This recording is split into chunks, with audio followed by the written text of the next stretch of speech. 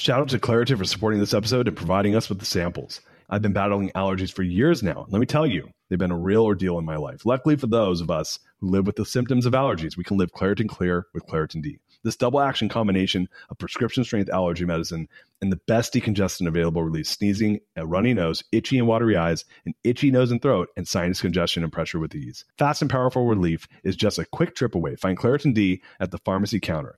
Ask for Claritin D at your local pharmacy counter. You don't even need a prescription. Go to ClaritinD.com right now for a discount so you can live Claritin Clear. Use as directed.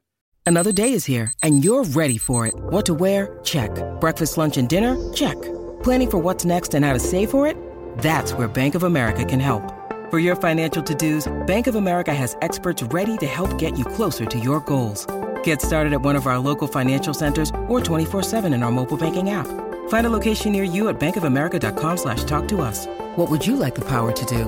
Mobile banking requires downloading the app and is only available for select devices. Message and data rates may apply. Bank of America NA, member FDIC. The fact that I was the only kid to get a scholarship and play football out of this bunch makes me go back and say, God, what if I was able to help every one of those kids go and get the same life experience and education I did? What would that community look like? How many more leaders would be back in that community sharing their story? And it wouldn't be the exception. I was the exception.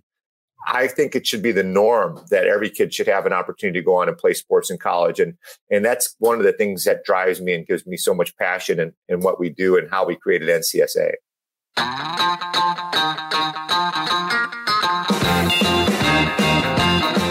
What's up, gang? Welcome to The Greatness Machine. I'm your host, Darius Mershazde. I'm so pumped to have you here with me. Now listen, The Greatness Machine, we're about two things. Number one, people who are living their passions. And number two, those who are creating greatness in the world and doing both of these things despite the odds against them. Each episode, we're going to feature interviews with game changers and business leaders, telling us their origin stories, what made them tick, what got them to where they are now. Why? So it can help you step into your greatness within your life, your business, and your career. Occasionally, you might hear a few solo episodes from myself, more as I say, as I leverage my 20 years of entrepreneurship as a CEO and founder to help you grow and level up in your journey to scale your life and your business. So come be a fly on the wall, enjoy the conversation, and I'm stoked to have you here with me.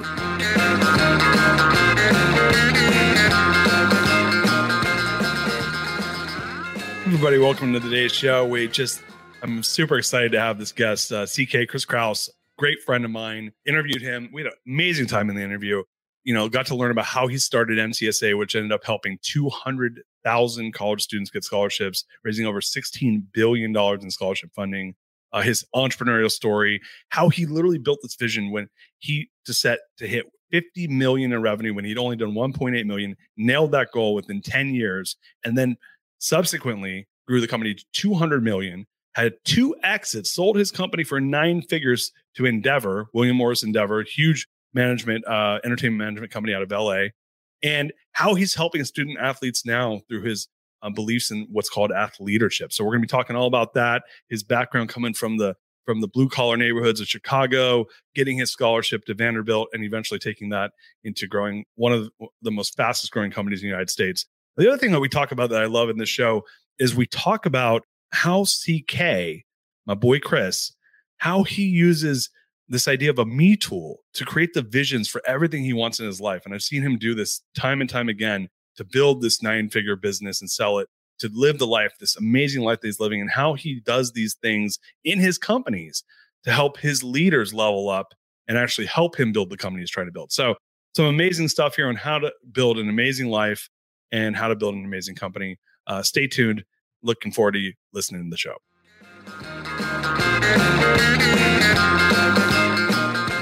Guys, welcome to this Greatness Machine. I'm your host, Darius Mershazde, and boy, do we have an amazing guest. My main man, CK, Chris Krause, is in the house. What's up, brother? Oh, what's up? Feeling good. It's rock and roll in this thing. I've been dying, been watching your show, and so happy you're invited me on. Oh man, like when we're talking about greatness and being a machine, that's like CK in a box. All right. So, man, look, for listeners who are new to the show, the Greatness Machine is really about 2 things. It's about fascinating people, bringing fascinating people who are living their passions to create greatness in the world. And my main man, CK, we've known each other for a long time. He is neither short of passion nor greatness. So, man, you're excited to be here. I'm excited to have you here. I've been really wanting to get you on the show because you've just done so many cool things in your life. And I think you're such an inspiration, man. And I really wanted to share your story with our listeners. So thanks for coming, man. Well, let's get it on, man. Anything I can do to share any tidbits of knowledge of things that I've learned from others, I'm just passing it on. So that's all I'm doing is just a transfer porthole here of hopefully some inspiration. So let's do it, man. Dude, here we are. So I always like to give a little bit of background on how I know our guests. Some guests I don't know, but you and I do know each other pretty well. So CK and I, we met 2015, 2016, and we're actually in a peer-to-peer forum called an IQL forum. It's a quantum leap forum based out of LA. And he's down in Manhattan Beach. I was up in San Francisco, and his forum recruited me to join. And it was a CEO forum, which is a peer-to-peer group where we meet, once a month via like either Zoom or in person. And it's all about, sharing experiences as business people and entrepreneurs on our journeys and in life. And man, I'll tell you this, dude, like we've known each other now for going on 7 years, and it's been a cool ride just to watch you, like the value you built in business and in life, and to really see, the changes that you're excited about making in the world around you today, man. So I'm honored to have met you through IQL, and I'm even more honored to be your friend and to continue to learn and grow with you, man. So it's so good to have that with you. Well, I'm honored to be your friend, Darius. You're an inspiration, and I appreciate what you do, bringing your A game every week and sharing this podcast with people. I'm sure you're changing lives. So any kudos to you, brother. Yeah, I just don't let your kids listen to this until they're like 17. All right. We'll lock it up. It's not safe for work. But so let me like dive in though, because what I'd love to do is give your formal bio, because I think like, to know a person, you really want to hear a little bit of background. And then I'd love for you to give kind of like the background story on what got you into what you've been doing. But CK, when I met him, I learned a lot about him right away. First of all, he's a former SEC football player from Vanderbilt, played football in his younger days. Upon graduation, he got into the business world, ended up in 2000 founding and starting an organization that some of you may have heard of. It's a national organization called NCSA, and it's NCSA Athletic Recruiting. And this is with really around a passion around turning dreams of young athletes into, collegiate athletes. If I have my number right, you guys have helped over 200,000 athletes. Is that correct? Yeah. Yeah, 200,000 athletes, have raised over $18 billion in scholarships. And, he did such a good job with this. He ended up actually selling the company to a huge private equity firm known as Reigning Champs, that it was eventually bought. And that's public record, but it was a 9-figure exit, ended up getting bought by Endeavor. And, now he's on to the next chapter in his life, which we're going to be talking about, which is called Athleadership. In fact, he has a book coming out to that name, Athleadership, that we'll be talking about some of the premise of that book as well. So, man, that's a lot going on, brother.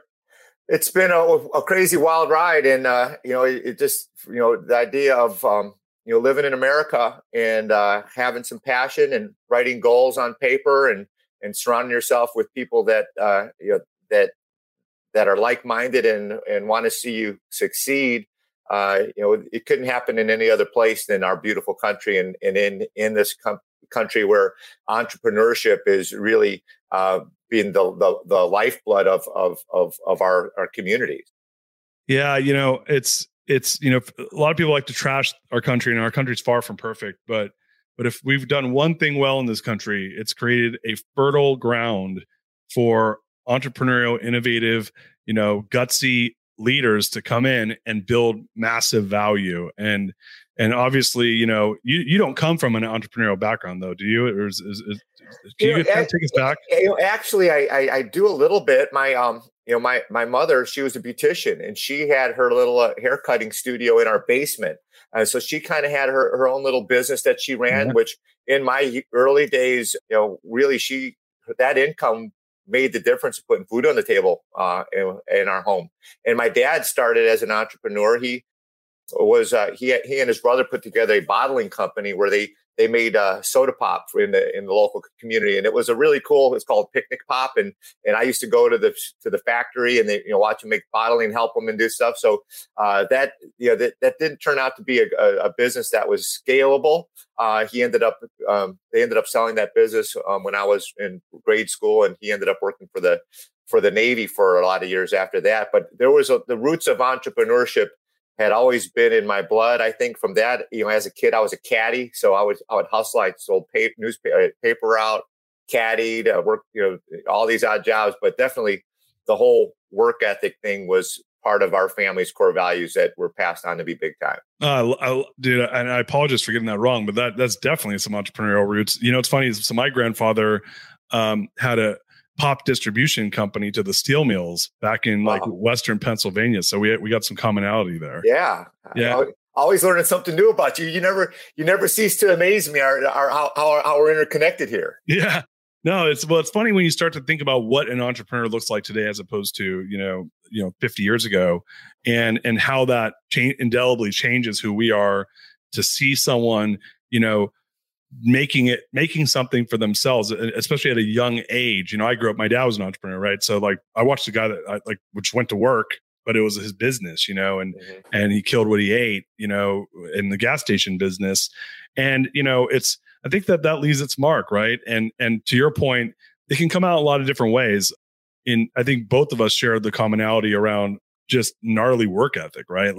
Like being brought up where it's like, hey, working hard is not an option. It's like you that's what you got to do, Right.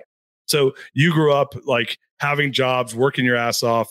How did that lead you down the road to athletics? Because obviously that's become a huge part of your life. Yeah. I was lucky that I was introduced to, my neighbor was a coach, and he had a son that became an all-state basketball player when I was in grade school.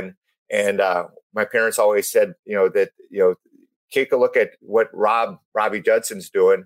He's going to get an athletic scholarship to go to college. And I was like, as a fourth or fifth grader, I'm like, God, that's so cool. He's going to go to college for free, and these colleges want him. And so I had this role model as a young kid. So as a sixth, seventh grader, I was like, I wanted to play sports. So I was at the little Catholic school, and I played basketball and played football and baseball. But as a young kid, I really wanted to find a way to get a scholarship because I just thought it was the coolest thing, because my parents told me that I was going to have to work my way through college. I was going to have to earn money. And I said, well, heck, if I could get a scholarship, then that would, think about how easy life would be in terms of saving money and how it'd be easier for my family. So being exposed to sports at a young age and seeing that there was opportunity for a college scholarship was probably the first and best goal I ever had as a kid. And it helped me keep on the straight and narrow, getting good, strong grades. My dad, said if you get great grades, A's and B's, C's weren't acceptable. And it was a really good foundation for me, and it kept me focused on the big prize, which was continuing education.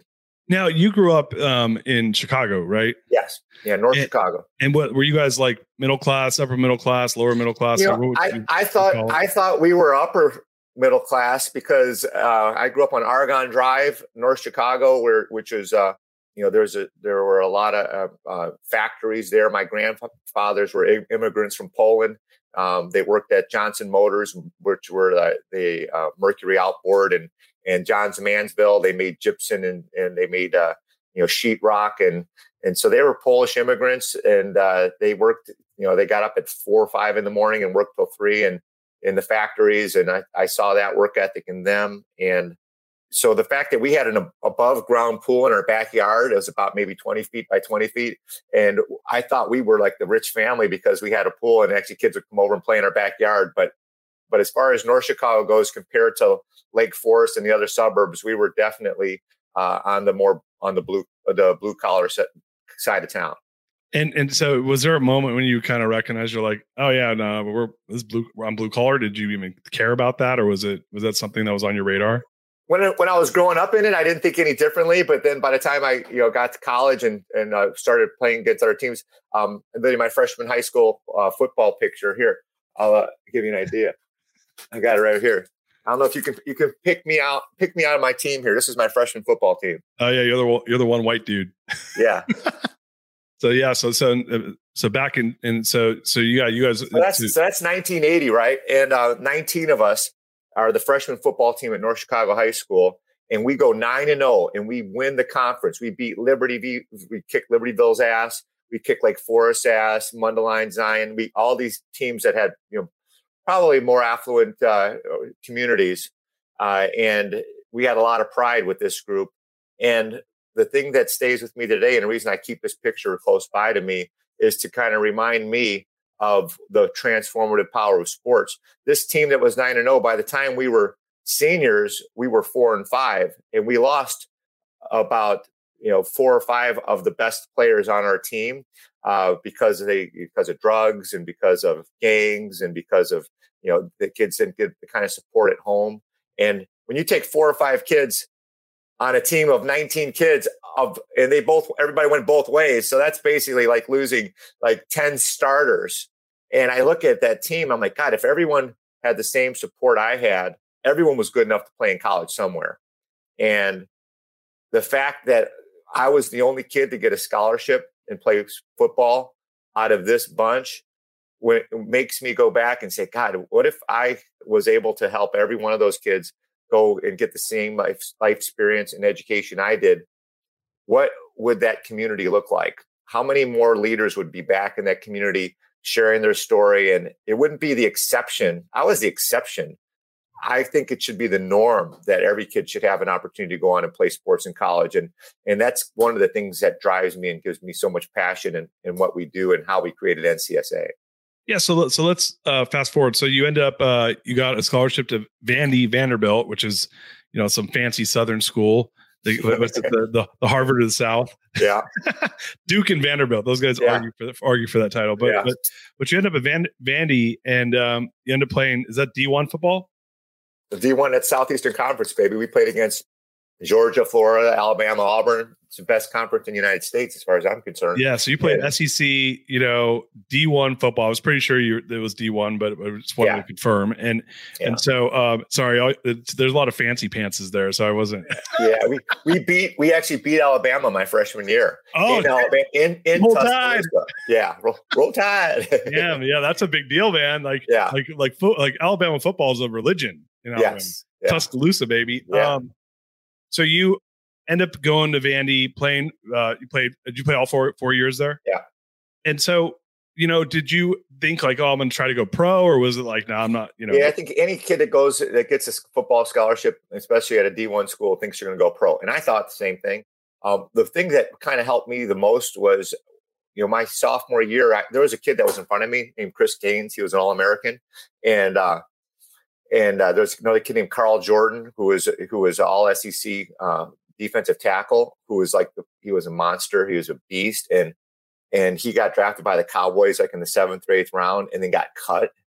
And I'm like, if this guy can't make it in the NFL, I better get my ass to class because it was like this guy had he was benching 450, he was squatting 800 pounds, he was just an animal. And I'm like, and I realized at that point it was probably sobering, but it was a good dose of reality for me. Was like, okay, I'm overachieving. I got a full ride. I'm going to come out of school debt free. I got into a school that's one of the best schools in the world, and football helped me get there. And I just milked it for all it was worth. And I realized that I better take out more than just a degree in football out of this institution. Yeah, it's so funny you said that. Like, I went to high school in Southern California, and there was a kid who was literally, he was a USA Today All-American baseball player, like the whole 9 yards. Ended up playing for UCLA. He gets drafted out of high school, goes to UCLA, becomes the Pac-10 home run champion, first round draft pick for the Phillies, ends up getting on the field on the Mets roster, and gets basically cut after like one season. Yeah, and I remember like the guy was the Pac-10 home run champion in college. Yeah. Like he was like literally like one of the best players in the country, and like barely played in the pros. Right. Right. So I remember thinking, I'm like, yeah, everyone's him there. Right. And everyone is him and better. Everyone's better than him. yeah, and better because he played a little bit, but he probably played one season, on the bench, which is a huge deal, right? But even he didn't make it that far. So, well, how did that walk us through? Like, how did you end up getting into NCSA? It wasn't like you graduated college, like, oh man, I'm going to go start a business and help kids get scholarships. Like, how did that come to be? First of all, Vanderbilt did an incredible job in terms of helping me get a major that was going to put together some skills that were going to be valuable for me in the real world. And one of the things that I found out is that when I got to Vanderbilt, in my high school, I did pretty well in my high school. I finished fifth in the class rank. It wasn't that competitive. When I got to Vanderbilt, we had 127 valedictorians in my freshman class. Wow. So when they looked at my transcript, I was in the Bachelor of Science or liberal arts college. I only had like 1 year of Spanish, and they immediately looked at my transcript and they said, "Listen, because you're a football player, we're going to get you set up in any curriculum that's going to be that you can handle. And if you go into liberal arts, you're going to fail out because 1 year of Spanish, you're going to fail that." So they have this new major called human development, which this guy, Dr. Bob Innes, had just started a couple of years before. In fact, Vanderbilt has the #1 human development school in the world right now. This episode is brought to you by Shopify. In the world of successful partnerships, names like Procter & Gamble, Ben & Jerry, and Supply and Demand echo through business history. But when it comes to growing your business, who are the perfect partners? That's you and Shopify. Shopify is the global commerce platform that helps you sell at every stage of your business. We're talking from launch your online shop stage to the first real life store stage, all the way to did we hit $1 million order stage? Shopify is there to help you grow. Whether you're selling shipping supplies or promoting productivity programs, Shopify helps you sell everywhere.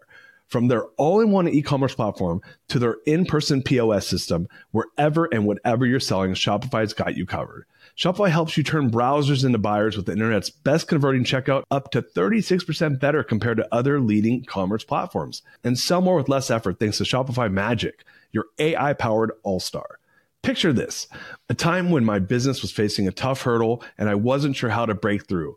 But then came the breakthrough moment, a game changer that took my business to the next level. You know, what I absolutely adore about Shopify is its unparalleled ability to adapt and grow with your ambitions. Shopify powers 10% of all e-commerce in the US, and Shopify is the global force behind Allbirds, Rothy's, and Brooklinen, and millions of other entrepreneurs of every size across 75 countries.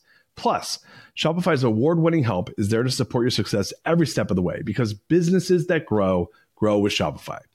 Sign up for a $1 per month trial period at shopify.com/Darius, all lowercase. That's DARIUS. Go to shopify.com/Darius now to grow your business no matter what stage you're in. Shopify.com/Darius. Shout out to Claritin for supporting this episode and providing us with the samples. Hey there, friends. It's Darius from Shazda here, and I have a little confession to make. You see, I've been battling allergies for years now, and let me tell you, they've been a real ordeal in my life. Allergies have been my constant companion. They stop me from fully enjoying the little things in life, canceling plans with friends because of sudden allergy attack to missing out on an outdoor activity because of the sneezing fits. Allergies have been a real nuisance. Luckily, for those of us who live with symptoms of allergies, we can live Claritin Clear with Claritin D. This double action combination of prescription strength allergy medicine and the best decongestant available relieves sneezing and a runny nose, itchy, watery eyes, an itchy nose and throat, and sinus congestion and pressure with ease. I've been a Claritin D user for many, many years now, and let me tell you, it's made a world of difference. Since I started using Claritin D, my symptoms have improved dramatically. Now I can breathe easier, enjoy outdoor activities without worrying about sneezing fits, and truly live my life without being held back by allergies. Ready to live as if you don't have allergies? It's time to live Claritin Clear. Fast and powerful relief is just a quick trip away. Find Claritin D at the pharmacy counter. Ask for Claritin D at your local pharmacy counter now. You don't even need a prescription. Go to ClaritinD.com right now for a discount so you can live Claritin Clear. Use as directed. Hey, it's Ryan Reynolds, and I'm here with Keith, co-star of my upcoming film, If, only in theaters May 17th. Do you want to tell people the big news? All right, I'll do it. Sign up now and you'll get unlimited for $15 a month and 6 months of Paramount Plus Essential Plan on us. MintMobile.com/switch. Upfront payment of $45 equivalent to $15 per month. Unlimited over 40 gigabytes per month. Face lower speeds. Videos at 480p. Active Mint customers by 531.24 get 6 months of Paramount Plus Essential Plan. Auto renews after 6 months. Offer ends May 31st, 2024. Separate Paramount Plus registration required. Terms and conditions apply if rated PG. And it really is about the idea of human performance and continuing education and developing human capital, which I didn't know what that was, but I started looking into it and I'm like, wait a minute, these human development kids were getting, recruited by Arthur Andersen at the time. And they're in the McKinsey type kids that were coming out that were really figuring out how you can build culture and build human capital. Something I never thought about going into as a high school kid, but I started learning about it. I'm like, wow, this is really cool. And I did an internship at a sales and management consulting firm with this guy, Dr. Bill Halbert. So I started learning about management. And then this guy, Dr. Halbert, introduced me to this guy named Mark Stout, who I did my practicum and another internship with a group called Dynamics Incorporated. It was a sales consultant. So I learned management and sales as a junior, as a senior in college.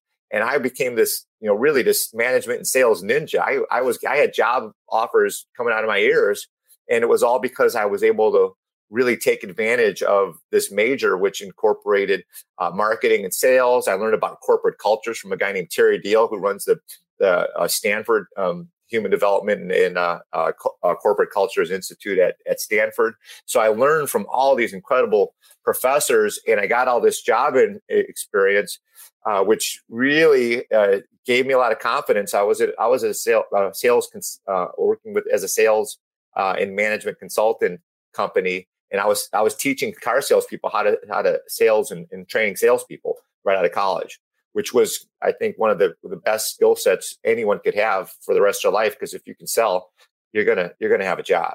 Yeah, that's great. So you, I mean, what luck, right? Like, and this is late 80s, mid to late 80s, mid to late 80s. You're studying human development and performance management, like the stuff that's now like kind of more commonplace. But this is 30 plus years ago, right? And what I mean, talk about like, it's like almost like dumb luck, right? Like you get into this thing that is meant for you, right? And then you're able to apply it right out of school.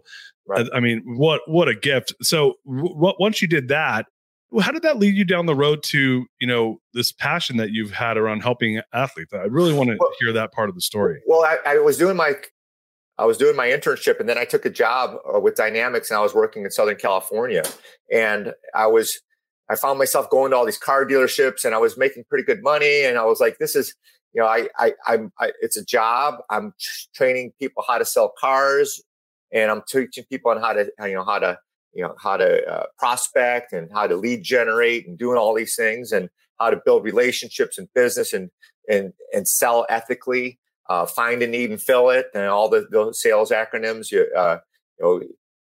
And I wasn't really being fulfilled though by that. It's like my heart wasn't in sales in the car industry. My heart was, I was thinking, I still had a passion for sports. I wanted to either get into sports or I wanted to maybe get in entertainment, because those are two things I thought would be more exciting and fun. That would be more something I aligned with. And I met a guy named Preston Denard out in California who was helping high school student athletes get scholarships in Southern California. And there was a guy named Bob Depew that worked with him, and they had this little franchise opportunity where you could, buy a territory, and you could go, meet high school kids and sign them up and help distribute their resume to college coaches to help them with scholarships. And I'm like, this is, 5 years out of me going through the recruiting process myself. And I'm like, God, this process hasn't changed a bit.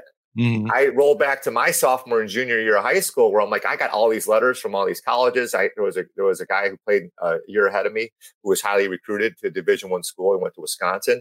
So I got hundreds of letters, and I thought, I'm going to get to pick my school. I got Notre Dame, I got UCLA, I got Georgia, you got Illinois. All these colleges are sending me all these letters, and I talked to my high school coach, and my coach said, "Oh yeah, you're gonna have lots of offers. Just let them come to you," kind of thing. So I waited till my senior year, and I'm like, "Man, I got a box of letters, and I'm reading in the newspapers all these kids are making visits, and they're getting offers." And I'm like, "Wait a minute, why am I not getting offers?"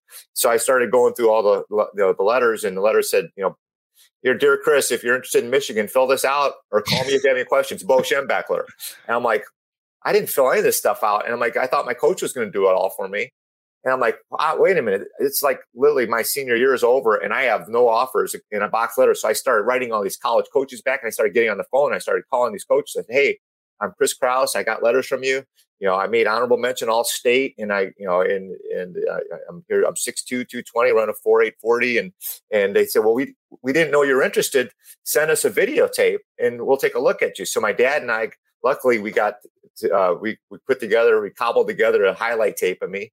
I send it out to some colleges, and next thing you know, Northwestern, Vanderbilt, Michigan, they all said, "Hey, we really like you. Come on out and visit." And and then I started getting offers. So it was literally, if I wouldn't have done that myself, so I was literally marketing myself as a 18-year-old high school kid and didn't even know what marketing was.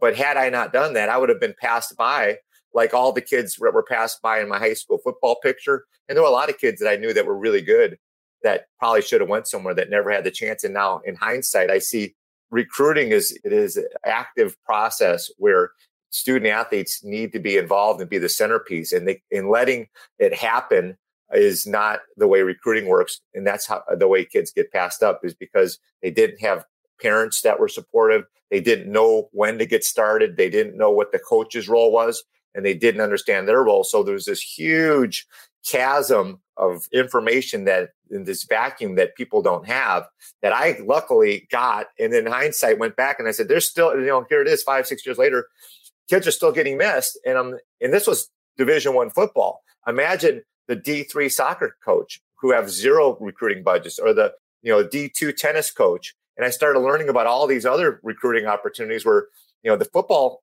has a lot of money and can recruit nationally.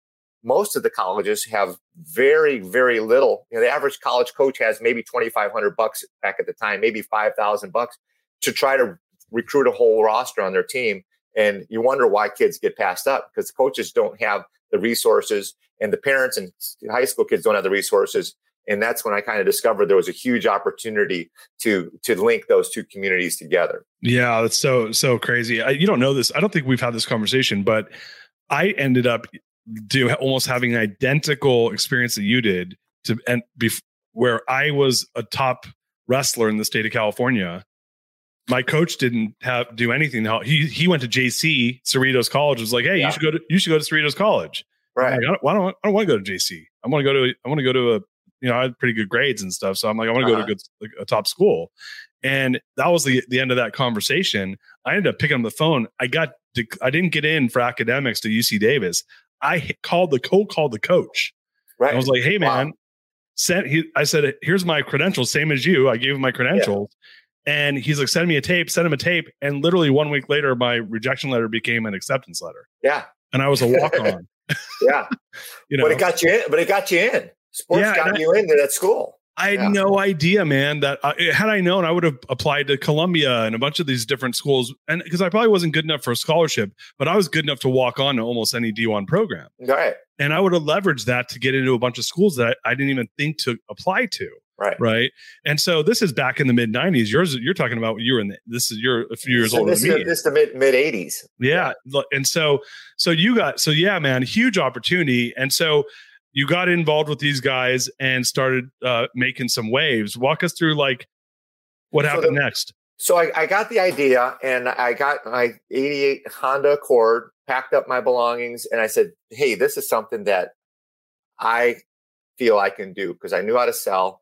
I knew it was needed, but my base of information in my level, my trusted people were back in Chicago. So I figured I got all these high school coaches I knew. I played on this, all-state team and was on this all-star team. So, and I knew lots of people in the community. So I'm thinking, let me go back to Chicago. I'm going to go talk to all the coaches and do what I did in the car industry for the college recruiting industry. So I went back and I worked out of my car, and I went and talked to coaches, and I prospected, and the coaches told me who their kids were. And I would go sit down with the moms and dads, and I started building resumes, and I quickly became the number one franchise owner in the United States of helping kids get scholarships in the Chicago area. And, but the thing that bothered me the most was that people to hire me, it costs money, and all the rich communities could afford to hire me. So I was working in Lake Forest and Lake Libertyville. All those communities basically took up 90% of my time. But going back to North Chicago, those kids didn't have the resources, and I knew those kids needed it more than anything. So I always thought there's got to be a better way where we can get some corporate help, find a way to get these kids in too. So part of my thing was like, I'm going to start a company. If I'm going to start a company, it's got to be all inclusive, because colleges want the best kids, not just the rich kids. Right. And so that's what gave me the idea to start. If I start this NCSA thing up, it wasn't really scalable. I would get the lead myself. I would go drive to I'd call the moms and dads. I'd go to the home. I would write the resume, and I would only work with 200-300 kids a year. That was my capacity. So that was just all on me. And at the time where I'm thinking, how do I scale this? For the first 3 or 4 or 5 years of doing this, it was kind of like just a lifestyle business. I coached football. I coached at my old high school in the afternoons, and in the evenings I'd go meet families, and that was my life. And then I started developing other franchises around the United States, teaching individuals how this model worked. But it was always kind of mom and pop. It wasn't scalable. And it was about the time, around probably the late 90s, once, I started looking at technology. I'm like, how could I help kids more efficiently? Before we would actually put a bunch of, the resumes together in a package and send it out, and it would take a month or two. And for a lot of kids, a month or two was too late to get it done. They were seniors in high school. So I started doing faxes. I started faxing information to colleges, and I started building databases from coaches I knew from relationships I had. So I could take a kid's profile, and literally overnight, I would send it out. I'd send 50 faxes out, and I'd have 25 colleges saying, yeah, I want that kid. Wow. So I'm saying, holy smokes, this thing, scalable. And then, the internet comes about, and I'm like, well, let's put a website together. And, the old guy that worked at the old college prospect said, oh, who's going to look at email, or who's going to look at it? No one's going to look at the internet. I'm like, no, I think this could work. What's this here internet? No one's going to pay attention to that. Right. So I was able to do what the other companies would take 2 months to do. I could do it in 2 hours and have results. And so that's when I kind of clicked. I'm like, we got something here. And no one else. And I didn't start out thinking I wanted to build a company that connected 40,000 college coaches at 1,700 high schools and a community of, 400,000 kids that are getting recruited every year. But once I was able to see that the technology was there, I started calling all these colleges and they started giving me their college coaches' email rosters. So I was probably the first person to really start to aggregate databases in the coach community. And I was thinking of it could be done, and we started hacking away at it. And I started NCSA in my basement, and then about 4 or 5 of the other people that I had been in the business with saw how we were operating, and they came and joined me. And we went from, I had a 5-year goal of taking NCSA from 0 to $1.5 million in revenue in 5 years, and we did that in 18 months. Right. And next thing you know, we started rocking. And then I said, well, we have to do another plan. So I built a plan from 2002 to 2012. It's called the 2012 plan, to get it to 50 million. And every year we were on pace, and we built it to 50 million by 2012. And that's when that's when all the private equity groups are starting to come knocking at our door. And that's where I met the guys from Rain, who wanted to take our vision. And then I made a 2020 vision to get it 200 million, and we did that. So it was been a crazy ride, but it started with the core value of athleadership, which is a word I invented, empowering leaders through the life lessons of sports, and putting a plan together, setting goals, being accountable, growing a culture. Hey gang, Darius Mashaza here. I hope you're enjoying the show so far. So listen, I know we have a lot of CEOs, entrepreneurs, and business owners out there that listen to the show. And right now, if you're one of those folks and you're doing, let's call it a bare minimum of 7 figures and above in your business, then what I'd like to do is give you an offer right now.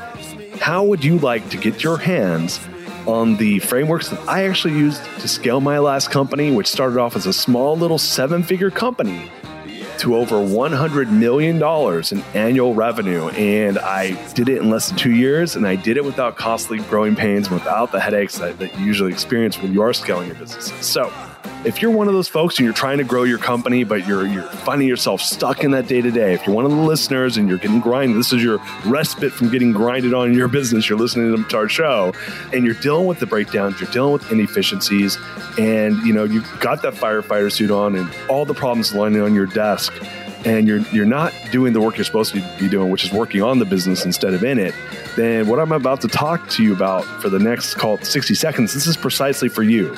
Real quickly, though, if you don't already know this about me, prior to starting the Greatness Machine, I spent 20 years of my life as a founder and CEO of real-world companies, And during that time, I actually grew my companies to over $1.2 billion with the B in bootstrap revenue. In fact, we scaled my last company from 30 to 1,000 employees, and we did it in just 36 months. And we did it all by using a 3-step framework that I call my scale map method. So that, of course, brings us to the purpose of this here mid-roll ad. Yes, this is what the podcast producers call these things. Recently, I created a 30-minute training, and what it does is it walks you step by step through all of my scale map method frameworks. And you can watch it right now for free when you go to DariusScale.com. That's my first name, Darius, Scale, SCALE.com. And what these frameworks do is they simplify and they streamline every single aspect of your business. And they do it without the need for complicated scaling systems that are typically way too difficult and way too time consuming for a busy CEO like you and like myself was to implement. So if you want a simple and you want a proven path to remove yourself from the day-to-day operations, just like I did, so that you can do what you're supposed to be doing, which is leading your company to record growth without the headaches and without the growing pains, go to DariusScale.com. That's www.DariusScale.com. Watch the short video, and I'll see you guys on the inside. Now, back to the show.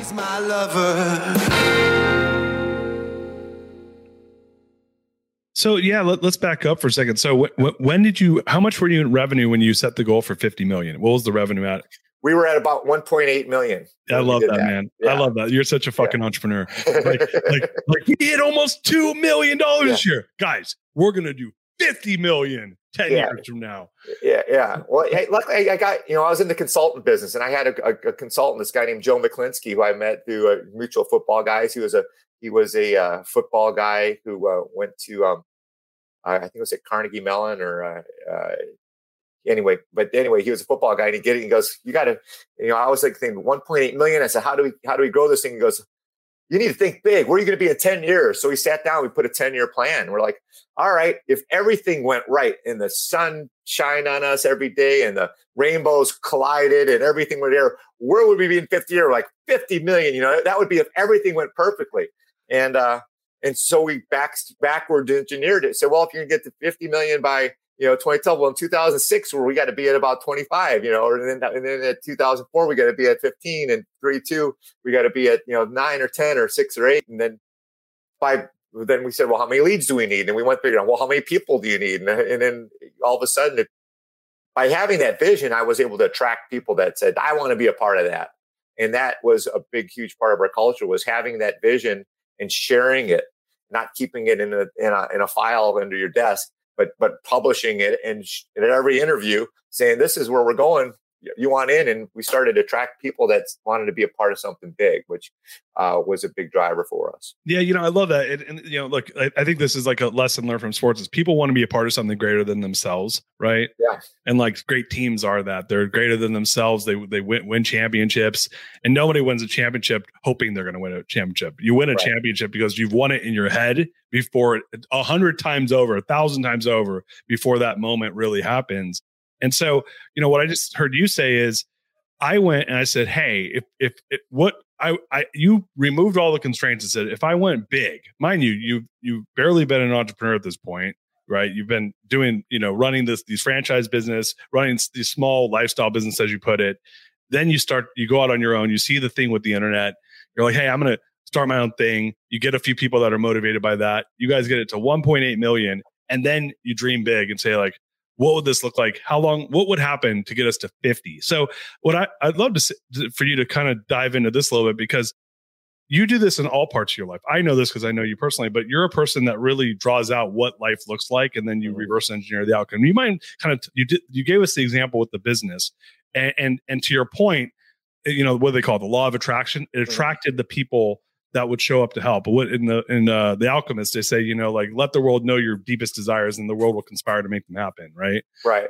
Like maybe talk a little bit about how you've done that, in all parts of your life. Because I've seen you do it in so many ways, and it's impressive from the outside looking in, but I'd love for you to touch on that. Yeah. The whole idea of, the 7 habits of successful people from the Stephen Covey. It's like, begin with the end in mind. It kind of stems from that. And it's like, and I'm like, God, if I could do this in business and it worked, why am I not doing that with my family and in my personal life? So, I started to do the exact same thing, writing out a personal plan for what I wanted to do. For we call it a me tool. And a number of our guys in our forum we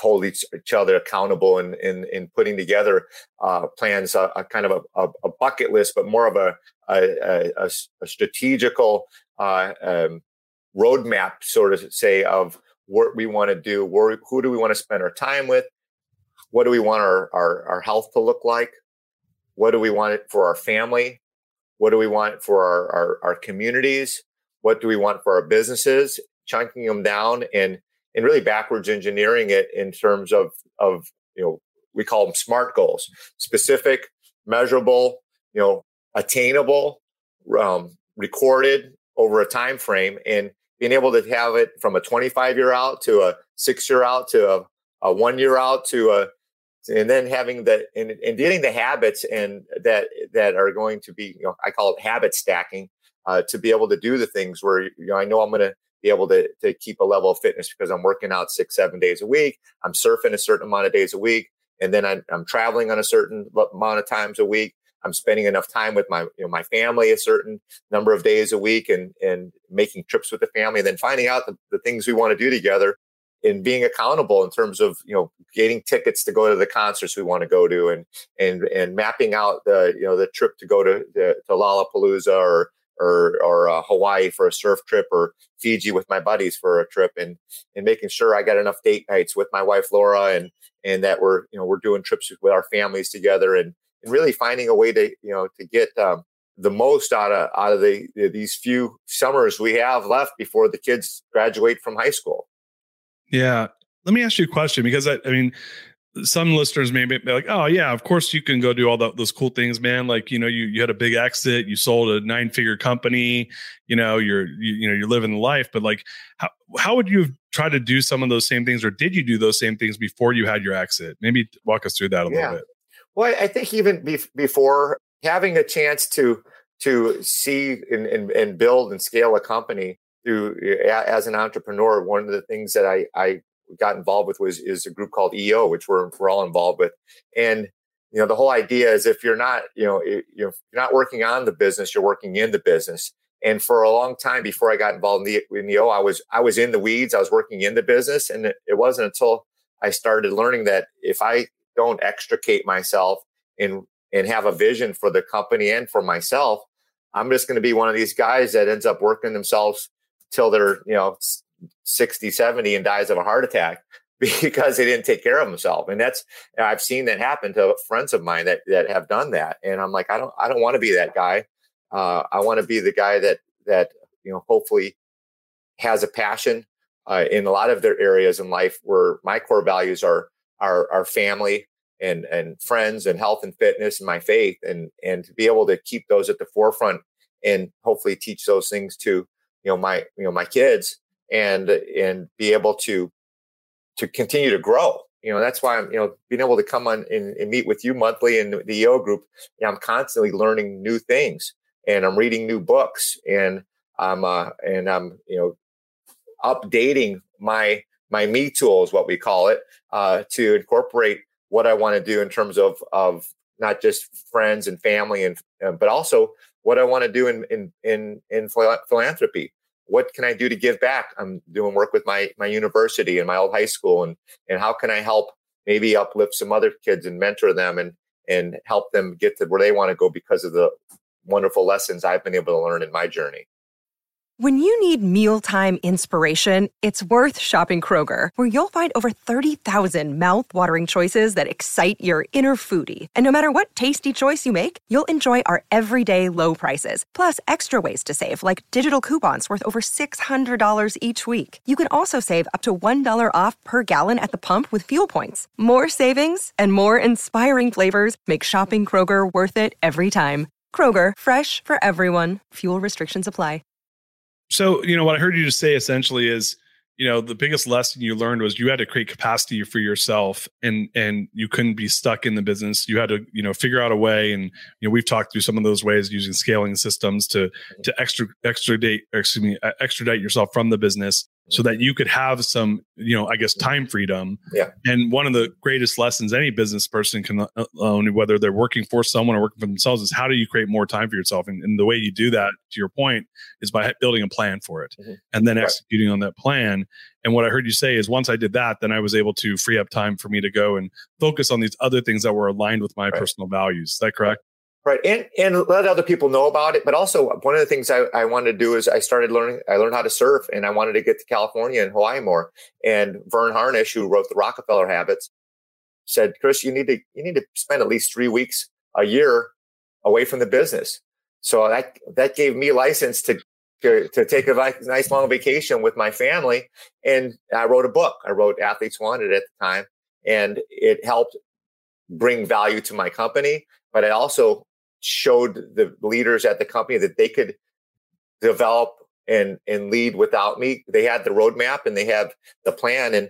And part of me became really involved in leadership development. And the way I could measure leadership was how many leaders was I helping grow. And the more leaders I helped grow, it freed me up to be able to do things that were more important for me. It built the value of the business and made it more scalable, because if I'm just trying to micromanage the whole thing, I realized early that there were some things I was very good at, but there are also some things I wasn't good at and I didn't want to do.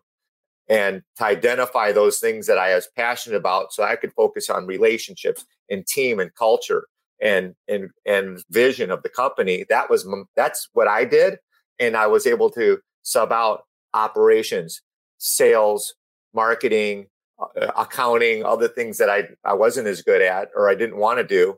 So that way we could get people in the spots that could identify in the vision of the company where their opportunities were for growth, and then to teach them how to grow leaders. So really, we could only grow as fast as we could grow leaders. And I would point that out to everybody, and they could see it because they could see the growth chart. They could see how many people we needed, and people could start to see the org chart for 2020. And we were in 2008, and they're like, I want to be that guy. And now all of a sudden I had people working to fill org chart spots that were 4 or 5 years down the road. And today, one of the things I'm most proud of at NCSA is a lot of those spots are people that, the president of NCSA is a girl named Lisa Strassman. She started out as a $15 an hour intern, and she's the president of the company right now. Izell Reese, who played 7 years with the Dallas Cowboys, who joined us up, had a vision of helping develop youth sports to the point where we have the company called Reigning Champions Experiences, which was developed as a marketing part of NCSA. All of NFL flag football is part of that company now. So the guys that were part of, and it was all part of this 2020 vision that they just continue to run with. And it's really fun to be able to see, I call it not just a coaching tree, but kind of a leadership tree, to see the people that are still Corey Wallman. And I have a list of people that were the leadership team we set up at NCSA that are still running things at Endeavor right now, which I'm most proud of. That's amazing, man. I have a question. Can you run for 10 more minutes? You got to get wrapped up here. No, I'm good. Yeah, let's go. Yeah. I appreciate I'm having fun, that, buddy. This is great. Yeah. Time's flying by. I know. I'm watching the clock. One of the questions I have, which I think maybe other leaders might have or listening to this, is like, hey, man, that sounds great, but how do I develop leaders by me not being there? Like, and that's my first question. My second question, maybe answer my second question first. Are you telling me that you drew out org charts for when the company was 10 times its size? So you literally had an org chart. Like, this is the org chart for 5 years from now? Yeah, these are all the departments. This is where we're going. And people are like, well, we don't have any of those departments yet, Chris. You're like, well, yeah, but we will then. Well, yeah. After my second iteration, after we did 2012, I got the leaders of the company and we built 2020 together. So a lot of the people that it wasn't just my vision anymore. I got the leaders of the company and we made the 2020 vision. And a lot of the leaders that are still there helped develop that. Said, let's make your department. Give me your department 2020 vision. And so they would go to work and they would dream up of how big their department would be and how many employees they would need and what technology they would need. And so it was fun to get more people involved and get hands-on in writing that vision. Meant they were all invested in it. And they're still today running that company that they put their blood, sweat, and tears in, which I think a big part of our leadership development. I still literally talk to Izell and Lisa on a weekly basis And and it's fun because I'm continue to watch them. They're like, hey, we got another. You remember we talked about that in 2015. Hey, we just got the NFL, and we just got Major League Baseball on, and we just got the NBA. We just signed a deal with the NBA. All these things are happening that we talked about doing literally 10 years ago, and it's really fun to see. I think there's a lot of power in painting, picking that target in the future and then letting the team figure out a way to get themselves there themselves, right? And help, and I guess escorting them there along the way. In 2013, I set a 10-year vision for my company to do 1 million, to help 1 million homeowners gain and retain home ownership. The number was zero, and there was like 30 people in the business at that point. They're literally hitting that next month. Wow. And it took fantastic. It took 9 years and 4 months. Wow. That's fantastic. And now I'm not in the business anymore, but my former business partners are there. And so I said, hey, are you guys going to invite me to cut a cake? Yeah. Really? Yeah. But it's the same. And look, man, I've been out of the company for 2 years now, but I was there for 8 years, and I set that goal and I exited the company, but I still was like you, rooting them on. Like, hey, like, it's your baby. We got to hit that million. You know? And I'm sure everyone that was there the day I set that goal was like, oh, maybe we will, maybe we won't. But in my mind, I'm like, oh yeah, we will. It's just a question of how we're going to, right? Right. And so you clearly did that not once, but twice. 50, then 200 million. You exited the company. What was you exited, and then you did I guess you're still involved through some other parts of the business, but walk us through that exit a little bit. Well, we got to 50 million, and we had a lot of runway. We were growing rapidly. And so I took some chips off the table, but I still kept a pretty good equity position in the second part from 2014 to literally just 2021 when we sold the rest of it to Endeavor.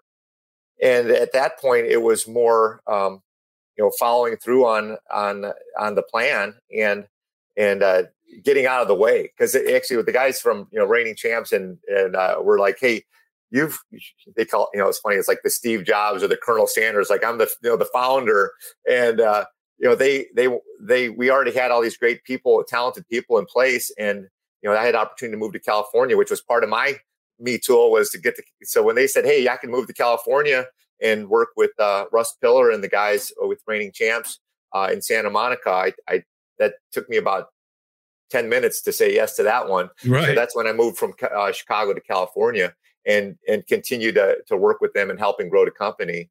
And then to just be able to, start to focus on what my next chapter was going to be as a leader, and to start looking at other opportunities. And that's where, I've had the good fortune to still have a really great relationship with NCSA. I still have some ownership in Reigning Champs.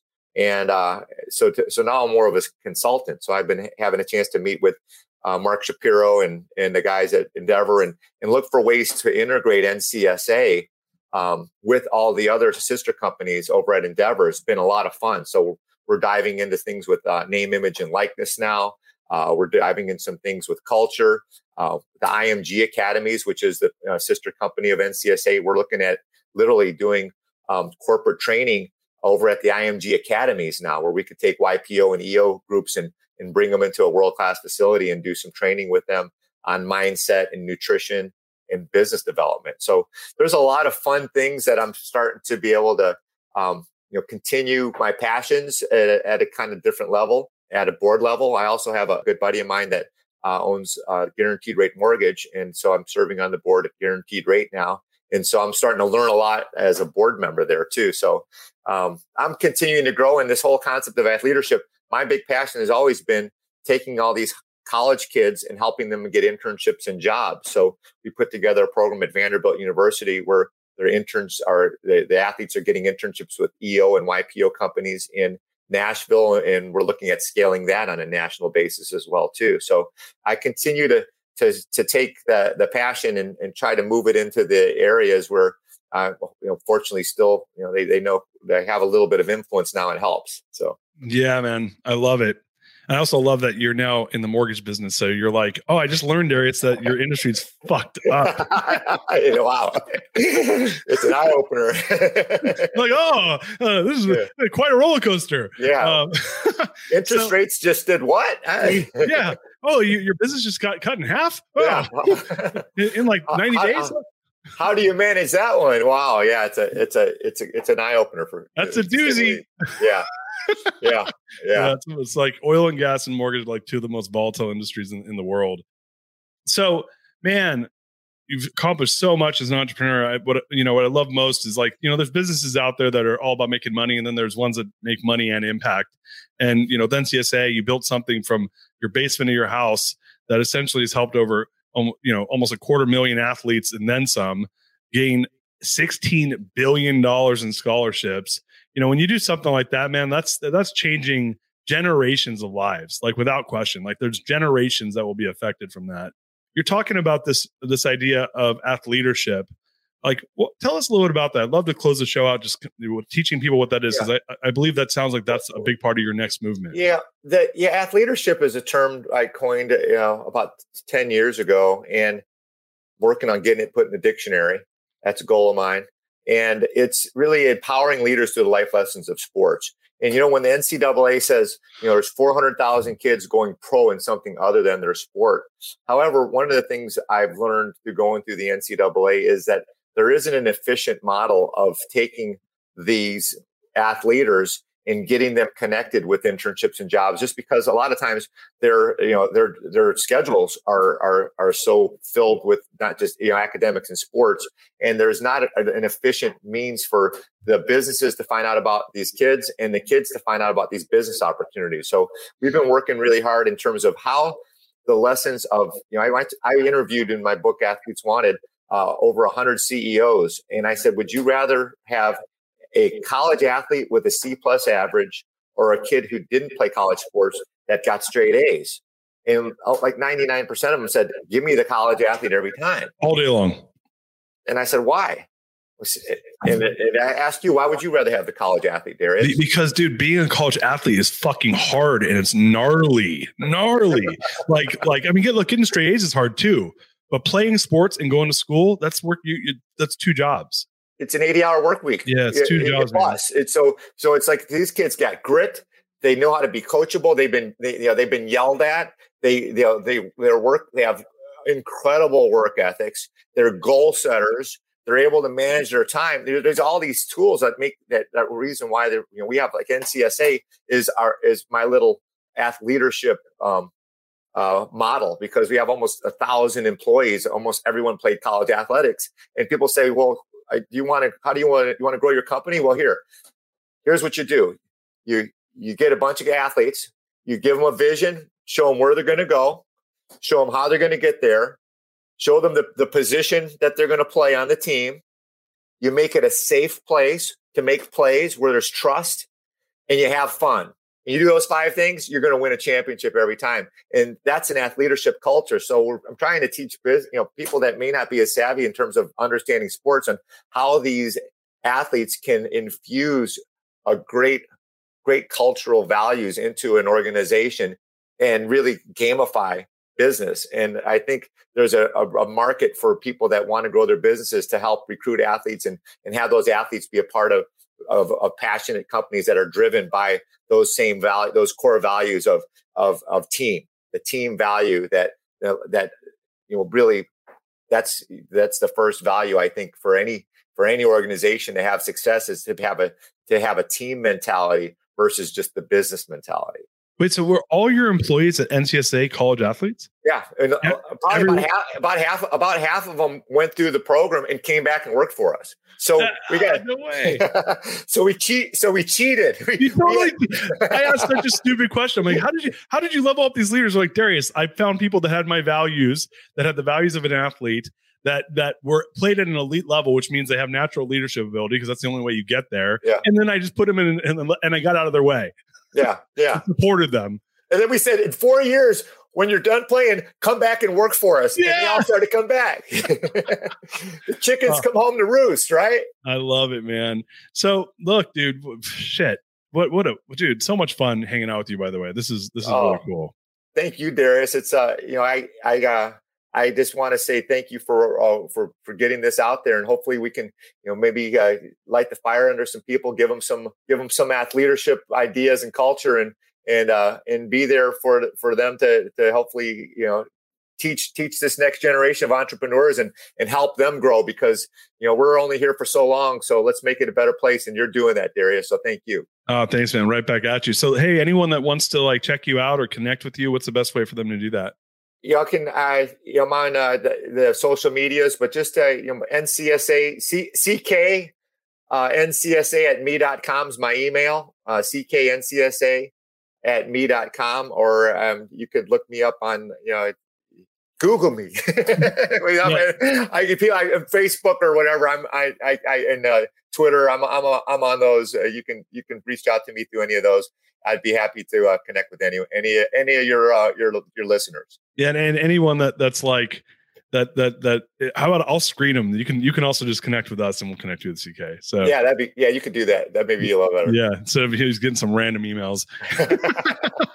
Yeah, hit up my team. You guys, we're happy to connect you. But yeah, you're all over social, so they can connect with you there as well. But man, CK, my brother, so much gratitude, man. Thank you so much for coming on the show today. Really appreciate you. Peace, brother. Thank you so much, Darius. You are listening to The Greatness Machine, and that's a wrap for today. Listen, if you love what you heard, subscribe to the show on whatever podcast platform that you're tuning in on so that you don't miss any of our future episodes. We have tons of great people coming on, and we're stoked to have you here to enjoy it with us. Leave us a review. Tell us what you love most about this particular episode. We love getting the reviews. We love to see what you guys love most. And if this particular episode, made you think of someone who's leveling up in their business and in their life, print screen, share it with them. Leaders are the best givers, and after all, we're all here to support and grow with each other. And in case you want to see some of the fun behind the scenes shots or some of the things that we're doing, I'm actually writing about this in my weekly newsletter. Go to www.therealdarius.com and subscribe to my newsletter. We're talking about fun things like business and life and mindfulness and cryptocurrencies and I don't even know, everything and anything, but it's tons of fun stuff I write about. I try to get it out on a weekly basis.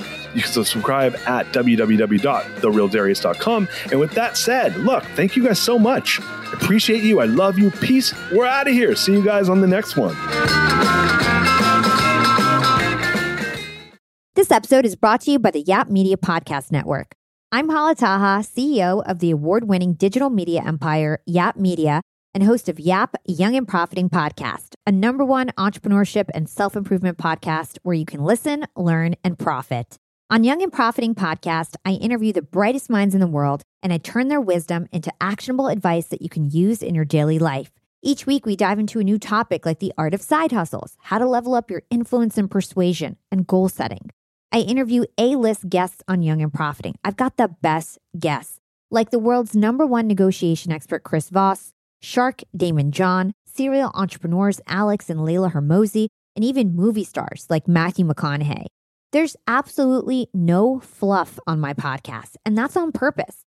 Every episode is jam-packed with advice that's going to push your life forward. I do my research, I get straight to the point, and I take things really seriously, which is why I'm known as the podcast princess and how I became one of the top podcasters in the world in less than 5 years. Young and Profiting Podcast is for all ages. Don't let the name fool you. It's an advanced show. As long as you want to learn and level up, you will be forever young. So join Podcast Royalty and subscribe to Young and Profiting Podcast, or YAP, like it's often called by my YAP fam, on Apple, Spotify, CastBox, or wherever you listen to your podcasts.